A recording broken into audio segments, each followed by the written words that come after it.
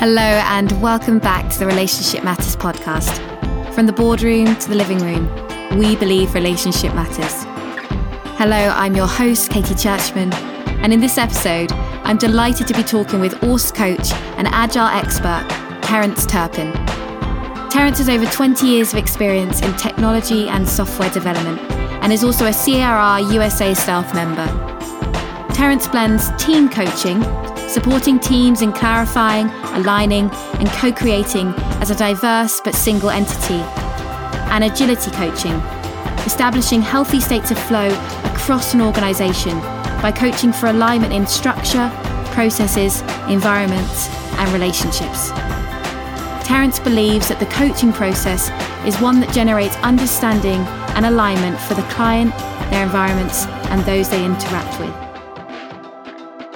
In this episode, Terrance and I discuss some of the synergies between ORSC and Agile Coaching, how ORSC and Agile are two sides of the same coin, and how a blend of ORSC and Agile can enable organisations to master continuous change. So without further ado, I give you Terrance Turpin.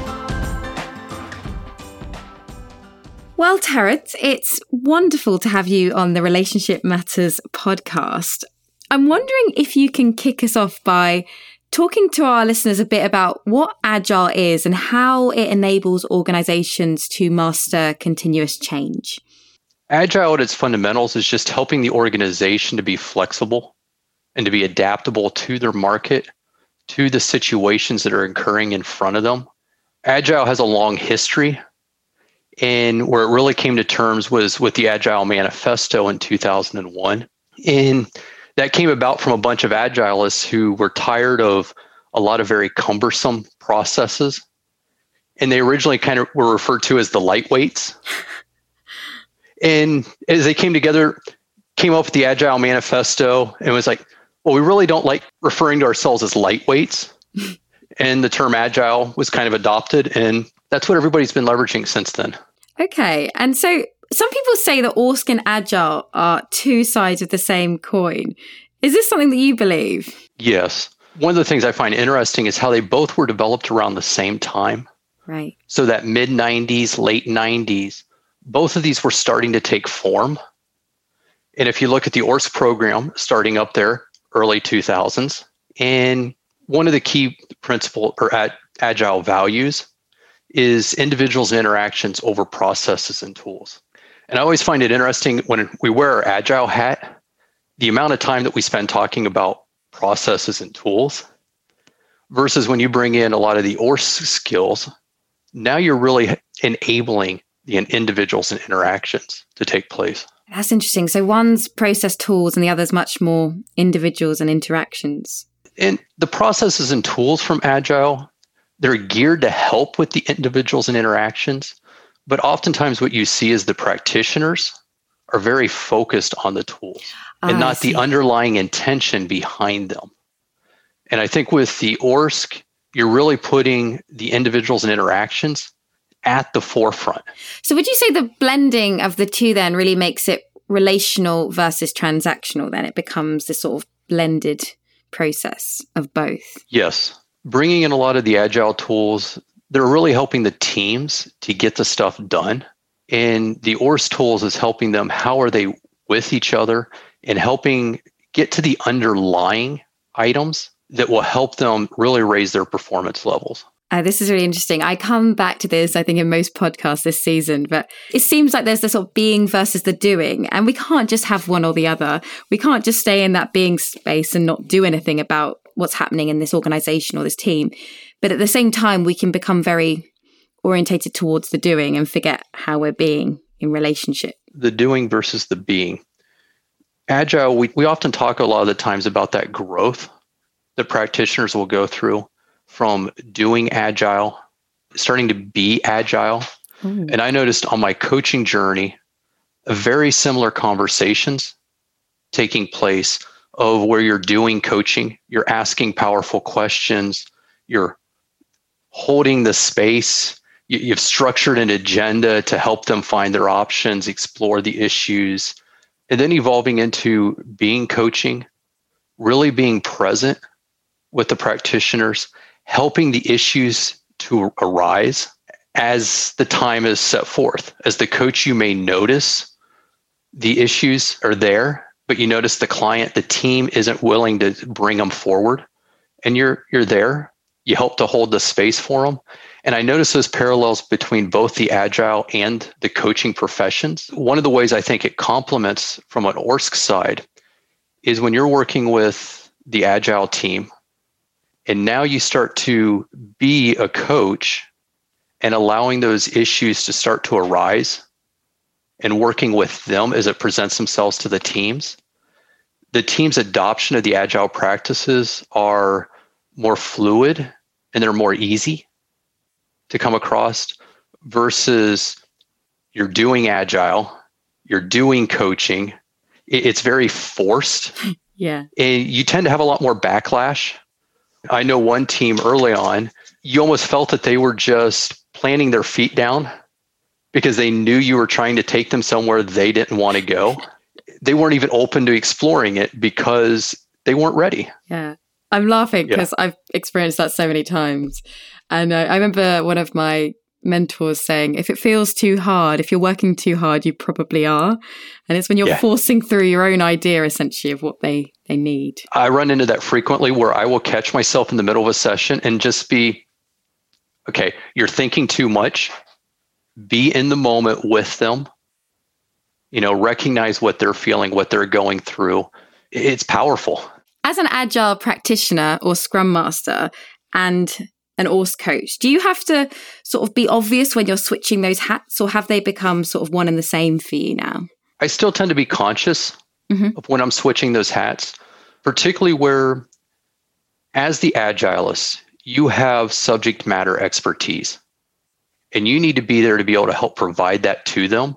And going back to kind of that Agile coach journey, that as you start stepping into the coaching space, the first reaction tends to be, oh, I need to be a coach. I need to stand back and let them discover it. And over time, I started to question the ethics of that, because if you have the knowledge that's there that can help them, there's a certain obligation to make that accessible to them. It's still their choice on what they do with it, but you need to be able to make that available. And so if there's different Agile practices, techniques, okay, you bring that forward. One of the core things from ORSC that really helped me was just naming it. What that situation is, name it, whether it's the emotional field in the room to the misalignment between stakeholders in the team. And now you can start to work with it. And most of the time, once that's been named, the teams have the answer. I mean, I always smile because once it gets named, I feel like my job got easier. Yeah, you're so right. And it's one of those things we know on an intuitive level, and yet sometimes we so often bypass. I remember during one of my ORSC supervisions, my supervisor pointed out, wow, it got really awkward there for a moment. Did you notice that? And of course I noticed it, but I didn't say anything. Who's that in the background? Oh, that's Joey. We laugh because dogs are quiet all day until we get on a call. And actually one of them, she likes to stick her head up on the camera within the first 5 to 15 minutes and almost without fail. And it cracks me up. It's so funny. Whenever I'm on a podcast, Marita, her dog is always snoring in the background. It's like timed. It's brilliant. But talking about the emotional field, it's really interesting because so often it's the most sort of simple, instinctive offer that we can bring as coaches. And yet it can feel quite scary and quite bold to name it. And yet when you do, as you said, it can completely transform what's going on in that situation. That was definitely one of the hardest parts for me. Is I was going through certification. That was one of the core competencies that kept coming up, was naming and working with the emotional field. And at times I found it to be pretty difficult because a couple of the teams I was working with was all male, myself. And so you feel a little more intimidated naming, okay, the feelings. In fact, I got one team that actually refers to it as the F word. And whenever feelings comes up, I'll apologize. I go, getting ready to name that F word again. And a couple of the members on the team has even said, well, feelings don't matter. It's all just about getting the job done. And so going back into naming the hat, I believe Faith mentioned on an earlier podcast that we are experts in relationships. And so at times we have to name, okay, that feelings, and then how is that actually impacting how they're working? There's a lot of negativity in the room. Okay, how is that actually impacting their performance? If they don't trust one another, they may still be able to get the job done, but they're going to move a lot slower because they can't actually communicate with each other. They got to check what each other says. They got to double check to make sure it's really true, versus you can say something with somebody you're in a very trusting relationship with, and it can be wrong, but you kind of nod your head, you get what each other's saying, and you can move forward. So yeah, I find it really important to be able to name that emotional field and be able to work with that with them. I'm so glad you mentioned that, because I remember finding it much easier to read the emotional field with couples than with teams. It felt so much more edgy to take in the F-bomb, as you called it, into an organization than it did, say, into an intimate relationship. Yeah, especially the complexities.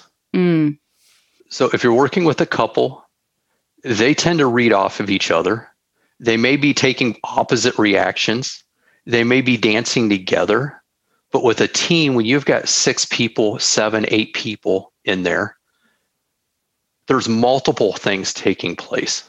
And that's a challenge that I'm not sure we fully appreciate when we step into team coaching, of all the different emotions that are in there and helping that team to work with that and to be able to develop the skills so that they can name the emotional field themselves and they can start to work with it without the coach present. Yeah, because I'm sure there are so many teams that have this sense of leaving emotions at the door, but they're there whether they like it or not. And so I'm sure you found that transformative when you've really brought that to the surface. Yeah, well, we're professionals, we don't have emotions. No. Well, everybody still got them. You still get pissed off at your boss. You still get upset with the coworker, the way they said something else, or you're still upset from something that happened at home.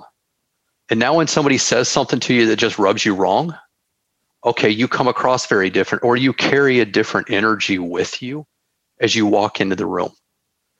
And just needing to help create that space. So one of the things I look at that I try to help the teams to do is to build the oxygen in the room for them, so that as a team, they're kind of in their own ecosphere.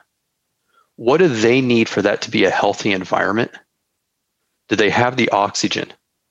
Do they have the soil that they need so that they can grow as a team, they can protect themselves, and they can interact with each other in a balanced manner? That's such a beautiful metaphor. And it really brings into play the idea of that design team alliance, but in a more bountiful, rich way. What do we need to survive and thrive as a team? It's lovely. Do you have sort of some favourite ORSC concepts or tools which you find most applicable or relevant in the Agile world? One of my favourite ones is the paper constellations. Oh, interesting. I find it works very well with the software teams because we get at some of that underlying relationship that's at play, but by drawing systems diagrams, very similar to what they're used to working with as they're designing their software, except now they're looking at their team as this. It's on paper, so it's more abstract. So especially early on with a team when they're not quite comfortable working with the emotions, getting them to diagram how their team is, and most importantly, where they want the team to be. I found it really helps to break down a lot of the barriers because they see the conflict, they see the relationship challenges they have today. But now when they see that essentially everybody wants that same future, now it helps to build some of that trust. They start looking at each other being, well, they're not just being a jerk. We're actually aligned on what we want going forward. And now we can start discussing how do we get there? And it kind of helps them to be able to put the present, the past, and park it so we can start talking forward and what do we want to do, how we want to be with each other. That's so interesting, because it's one of those tools that perhaps doesn't get used as much as others, and it certainly plays into a different learning style. I love talking things through, and perhaps that's why that wasn't one of my favorites. Neither was a force field analysis. I didn't love all the numbers involved. And yet I'm sure for some people that's very clear. As you said, it's like on paper, it's kind of like what they're doing already. It really plays to their strengths. Like the force field analysis works really well for the analytical minds. Yeah. When I learned that one, I'm like, well, I've always kind of done that. It was just kind of, how I thought. Yeah, it's so interesting when we think about that sort of the categories of ORSC tools that work for those different learning styles, because not everyone's going to want to jump into a deep conversation, and nor should they. That's not always the best way to handle these things. And I love that you surfaced that tool first. Really interesting. What other tools are some favorites of yours? There's an adaptation of the outer roles, the inner roles. Okay. That I've used to really help the teams to discuss where they're having role challenges. So a lot of the times, one of the challenges I often see with the agile teams, they've been told, this is your new way of working. This is how you're going to do things by their leadership, by someone else. So most of them are going, we got to do these things. It's not so much the change because now they feel forced into it, but now how do they want to be in those spots?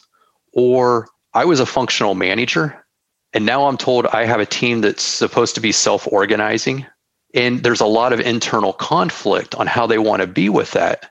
And using kind of the outer roles, the inner roles to help the teams to have a discussion of how do they actually want to be in these roles? What's missing? Where do they feel that they have the gaps on the team? And so we'll just have everybody name, here's all the roles that are in play. They go up, they vote the ones that they really want to talk about, that they think there's the most challenges with. And then we just start having a conversation around, is there role conflict? Is there the role being poorly performed? And as they start to go through the different questions, they're identifying, okay, what's the real issue with this role? And in the process, they start to separate the individual from the role itself.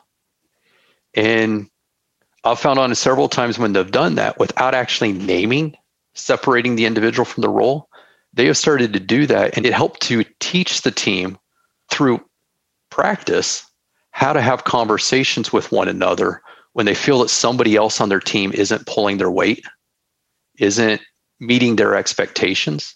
And that's another one that I found to be very valuable with teams. So do they find sometimes with like the inner roles that there are pieces missing as well within that team? Yeah, a couple of the teams have actually mentioned that we need somebody to be more the celebratory. Yeah. We're so busy in just getting tasks done that we never stop, we never have fun. Yeah. One of the teams also brought up the ghost roles. And that was another one of those very nervous about bringing up. Now we're going to start talking about ghosts, and they're going to really think Terrance has lost his mind. And it's one of those that your fear going into it is much stronger than the reality. Right. Because I was surprised that almost immediately all these ghosts kept getting thrown up on the board. And I'm like, that was a little quick. And there was several of them they talked about, including, that architect that used to be around the team that drove everything their way, and how even though they had been off the team for a year, it was still impacting how they were doing everything. There was still a fear of taking ownership because they were going to do the wrong thing. And that architect was known to be very strong-willed, but it still had a very present. And again, it was very powerful that the team was able to name them very quickly. But now, again, back to just naming it. By naming that architect was a ghost, they were able to talk about, well, how do they want to move past that? What was the strengths that they actually brought to the team, but what are they ready to move on from? That's so interesting, because you're right. That word ghosts alone feels a bit edgy for me to use in certain circumstances, but it seems time and time again, people have a really sort of powerful impact using that tool, even if just to educate a team about what a ghost is. Yeah. And one of the things I've found with coaching in general is whether it's the ghosts or it's the elephants in the room, people want to talk about most of the topics. It's sitting there. It's weighing on them. They just need somebody to help them create the space where they can have the conversations, they can deal with them, and so they can go back to their work and make the difference that they want to make. I love that. So it's our job to create this space for these conversations that are wanting to happen. Yeah. And again, that's where I go back to the agile coaches where we often fail, is we get very hung up on, here's how you do Scrum, here's how you do Kanban, here's how you do all this work, versus creating the space for that team to start establishing who are they, how do they want to be with each other, and how do they want to accomplish their work. So interesting. On the back of that, I often read about Agile and hear the idea that it's easy to understand and difficult to master. So is this something that you believe, and also something that the ORSC tools and the methodology can help with when it's held together? Yeah, I mean, Agile is easy to understand. It's hard to do. It goes back to all the items that are on the right side of the Agile manifesto. Again, the processes and tools, the individuals and interactions on the left side. Everything on the right are the things that we've been conditioned to do. And then everything on the left side is things that we know are important, but they tend not to be that first item. When we're in an emergency, okay, we're not thinking about individuals' interactions. We're thinking about processes and tools. We're thinking about following a plan. We're thinking about, okay, what's the contract? We're not thinking about the being. My mind keeps going with that question, is the perspective difference that ORSC brings. Right. And how you start looking at problems. ORSC helps to bring to the forefront the complexity, the adaptation of the systems we're working with, in not taking the problems and making them very simple, but helping us to be with the complex situations, the relationships, the interactions, people, and how complex we are, and giving us a perspective of being okay with that and being able to work with that complexity. And so as we go to the agile teams and working with the complexity of those teams, it gives us the ability to work with them in a much better way, in a way that the teams can respond to. I love that. So you sort of step away from that tick box mentality of trying to get this right and actually what's needed here. Right. So for someone who's been an agile coach for a long time and is sort of flirting with the idea of ORSC, what would be your advice? Because it is kind of at least for me, stepping into ORSC was a matrix moment. Once you step in and see systems, you can't step back. So what advice would you give someone perhaps stepping into that? First off, jump straight in. One of the things that I hear from everybody that comes through ORSC, because one of the things they really love about it is they come to the fundamentals class, they go to ORSC at work, and they're using the tools the very next day. So while a lot of this does feel very matrixy, it's very accessible as you step in. And it helps to, as all the elements build on each other, I find it does so in a very comforting way. It doesn't overwhelm you. It doesn't flood you at any particular point. Now, that may just be my perspective on it, coming through it. And that may be from having always worked with teams. But I would say just jump straight into it and look at how you can leverage those tools with the systems that you're in. So if you're not actively around teams, you primarily are doing leadership coaching, work with them there. Practice it at home with your kids.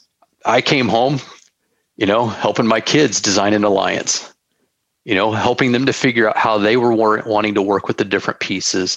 And it's one of the things that I love about ORSC is I can use the skills here everywhere, because everywhere we go, we are in systems. And so I don't feel that I ever have a skill set that I'm using at work, a skill set at home, a skill set there. ORSC transitions through all of those. That's so true. So final question, what is the most important sort of synergy you've discovered between Agile and ORSC? The spirit of both of them. The spirit, the underlying intentions of what they're really trying to do. from the early practitioners of Agile looking for a better way to help people get stuff done, to the ORSC of a better way of helping people be in relationship with one another. They have that common underlying spirit that I think go very hand in hand of being in relationship with one another to get stuff done. And I find they're a very powerful combination as they're linked together. It's brilliant. Thank you so much, Terrance. This was an absolute delight. And I'm sure I'm going to have lots of questions coming in after this podcast. Great. No problem. And I appreciated talking with you today. Thank you, Terrance. Thank you. A huge thanks to Terrance for that engaging discussion around ORSC and Agile. My key takeaways from today's episode are as follows. One of the key values of Agile is individuals and interactions over processes and tools. Blending ORSC coaching with Agile serves this value by putting individuals and their interactions at the forefront of any tool, process, or discussion. Blending ORSC with Agile can help us to be with the complexity of relationship without trying to simplify it. When we bring an ORSC perspective to Agile teams, it can enable us to be with the complexity of relationship in a much more effective way. ORSC and Agile can enable teams to find alignment separate from the present and past and move to forward-thinking conversations around how do we want to be with each other. There's a difference between doing Agile or ORSC and being an Agile or ORSC coach. When one moves into the latter, being an Agile or ORSC coach, you are in the moment with the system in front of you and holding that system or team as inherently creative, generative, and intelligent. For more information about Terrance's work, do check out crrglobal.com. And do subscribe wherever you get your podcasts to make sure you never miss an episode. From the boardroom to the living room, we believe relationship matters.